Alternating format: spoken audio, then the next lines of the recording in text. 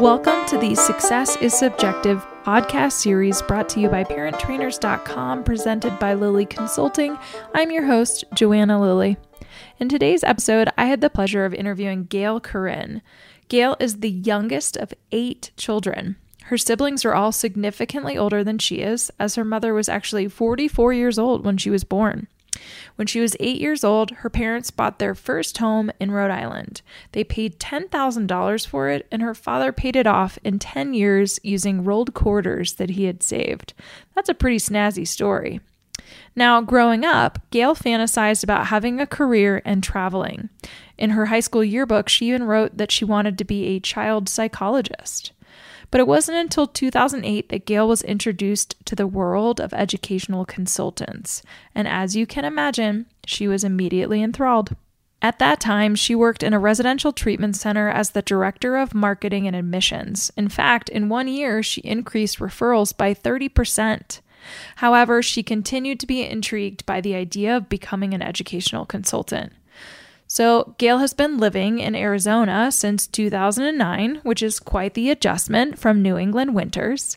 She was offered a position there as the VP of Organizational Development in a private day school for students with significant cognitive and physical disabilities. She did that for 2 years, and then in 2012, Nancy Masland offered Gail a position in her educational consulting practice. Nancy had told Gail that she was planning to retire and asked if Gail could take over her practice. So presently, Gail has a private practice working as an educational and therapeutic placement consultant and absolutely loves her work. She lives with her husband, her German Shepherd named Brady, after, of course, the famous New England Patriots quarterback, and a black cat named Olive. Gail's story is filled with perseverance and determination. She credits her parents, especially her mother, and her college advisor, Dr. Karen Schroeder, for helping her navigate early adulthood as a single parent. But let's not wait any further. Here's Gail. All right, Gail, thanks for joining me on the podcast. You're welcome. I'm happy to be here. Let's go ahead and just jump in. Why don't you tell the listeners, what was your childhood expectation around post-secondary education? And it might actually even be beneficial for our listeners to hear, where did you grow up? Okay. Well, I grew up in Rhode Island. And as far as your question is concerned, Joanna, there were no expectations regarding education. I'm the youngest of 8 children. I am the first to graduate from high school, let alone college. I went straight to college after graduating from high school. I just didn't want to follow. I had a different path. I was passionate about kids and psychology. And so it was an exciting time to actually go to college. So I went to the University of Rhode Island. I didn't go too far. And, just a little bit about my background and my family. I come from a very hardworking family. My grandparents immigrated from Canada to work in the factories in Rhode Island. That is when all of the clothing factories were still in the United States, and they were in my hometown in Rhode Island. And they immigrated from Canada to work in those factories. And my family was big. They were hard workers, as I said, and they were all about providing for their families, putting a roof over our heads, having a warm bed to sleep in, and that they just didn't really know anything else. Generationally, they worked on farms and fields. Wow, that's impressive. I'm curious, what was their reaction when you were like, "Hey, I'm going to go to college"? Oh, they were proud of me. I mean, they were proud that I was, I played volleyball in high school. I was very active, and when I wanted to go to college, I can remember like it was yesterday, and it was a long time ago. My mother giving me the envelope with the acceptance letter to the University of Rhode Island, and I didn't really want to go anywhere else.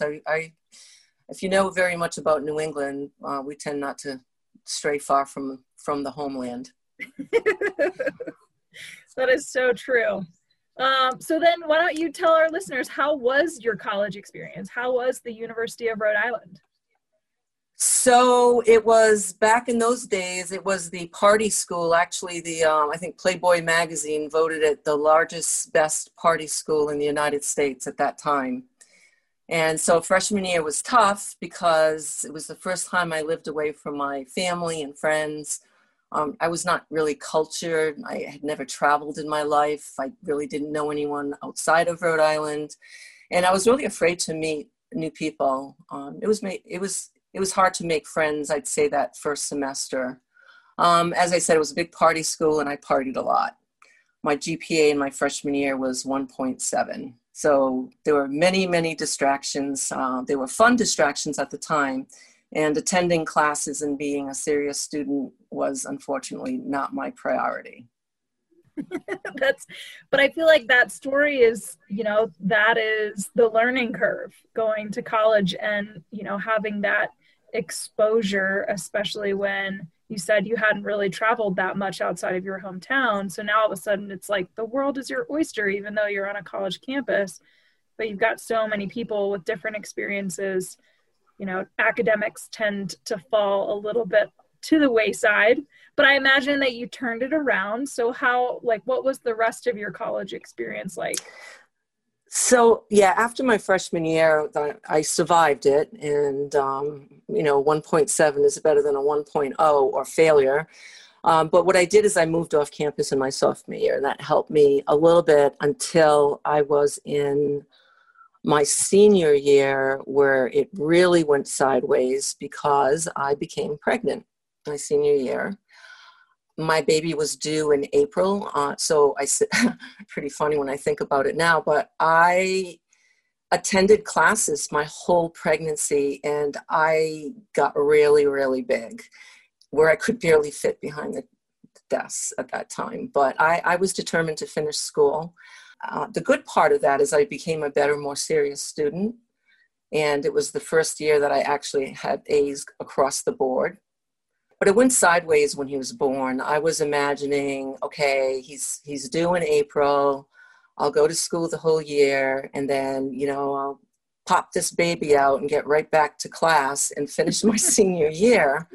However, it didn't work that way. I didn't expect to have a cesarean. I didn't expect to have a 12-pound baby. I ended up staying in the hospital for a week, and I also was overwhelmed as a single parent. I had no idea what I was doing. And I had a severely bad case of postpartum depression, which wasn't even really a diagnosis back then. I just kind of lived with it without understanding it. So it was pretty difficult. I didn't have a lot of energy. So I had to take all completes in my classes. I did not finish my senior year. I finished the following year and I graduated, and through all those difficult times, I did manage to finish. Yeah, that's so impressive. I'm just thinking the fact that, you had all these unanticipated kind of outcomes immediately, like once your child was born, like, oh shoot, like I'm not going to be able to finish classes, but to have the perseverance to do that, all the while juggling this as a single parent. That's like, if somebody did not give you, the Medal of Honor in that particular like time in your life, it's almost, like you needed it. Yeah, but I had people in my life, and I do persevere. I was determined to graduate from college, and I was going to finish no matter what, but I did have help along the way. Well, so you ultimately finished your degree later than you originally anticipated. And that was like also coming out though on a high note, because you were basically 4.0 straight A's prior to your child's birth. And then once you got your degree, what happened next? What did you do? Yeah, I just want to add that I just had this memory in my head. So I went through graduation, and my baby was like, I think he was like 9 months old. So I remember my mother pushing his carriage as I walked across it was outdoors, and as I crossed the stage to receive my diploma. So it was pretty cool. But that was a really long time ago. And since then, I graduated with a bachelor's degree in human development and family studies. And I accepted my first job working with juvenile delinquents in a locked facility, which I loved. I just loved those kids, and I just loved that position. And because I worked so hard and I was so eager to work with these kids, I kind of worked my way up working in various residential treatment centers in New England, specifically Rhode Island and Massachusetts. I went back to school in my 40s and achieved a master's degree in human development and family studies. And then that wasn't enough, Joanna. I always wanted an MBA. So oh my gosh. I know, it's crazy, right? I went back to school again, and at the age of 50, completed an MBA in organizational leadership. And presently, I have a private practice working as an educational and therapeutic placement consultant working with at-risk youth and struggling teens. Oh my goodness. I know, it's crazy. That's so amazing. Well, and I think it's important for, folks to hear you answer this question directly, which is, looking back on your journey, where you are now, do you see yourself as successful? Absolutely. I achieved what was considered against all odds, a blue-collar girl from a blue-collar family, collared family, excuse me. And I don't look down on my family. I was provided with a wonderful home and food and family members who loved me. I just wanted a different path for myself. So I wanted to seek adventure and professionally work with kids. And so I see myself as a successful person. It's so true. I'm curious then too, if you'd be willing to share, working with adolescents and young adults. I'm going to ask you this question based on two different perspectives. The first one is related to, a young adult or an adolescent. If you were to give a piece of advice to a young person that's struggling right now, what piece of advice would you give? I would say, don't give up. Don't lose hope. Your dreams, goals, and aspirations will come true. Sometimes struggles make us more resilient and more committed. Your life will get better. As I said, there is adversity in life. That's what makes you stronger. I don't mean to sound cliche-ish, but it's true. You set goals, and you're going to have, you're going to trip up. You will make mistakes. I mean, to be honest with you, Joanna, I couldn't tell this story until years later. I had so much shame. I had so much shame around, being pregnant and, at my young age, sitting in a classroom, 8 months pregnant. I would say, explore what's holding you back and seek help. One thing I didn't really include in this podcast was, my college advisor. She was so awesome. I would visit her with my now baby. I'd visit her on campus, and I just wanted to give up. And she pushed me to keep going. She encouraged me. As I said, she let me take my baby to her office, and she guided me with my incompletes because I was pretty depressed for quite a while. And I don't think I would be telling this story if it wasn't for Karen Schroeder, Dr. Karen Schroeder. Well, that is the key to, like you said, right before you started talking about her, was ask for help, right? You would be surprised with who's around you that really can provide the guidance and support that you need. But people don't know you don't need it, or they don't know that you need help unless you're actually vocal about it. Now, kind of to flip that script too, as a parent yourself, what piece of advice would you give to a parent of an adolescent or a young adult who's struggling right now? I would say be supportive. I had my mom was very helpful. She was another very important person in my life. With my son, she helped me take care of him and raise him while I went to class.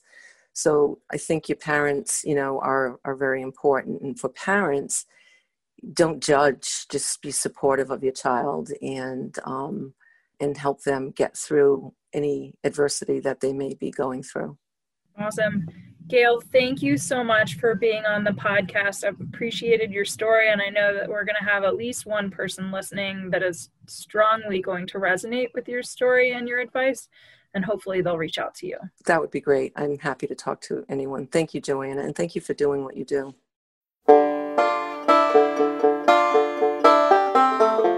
That's it for this week's Success is Subjective episode. Stay tuned for our next episode where you can bet it'll be another amazing human sharing their very personal story with the world.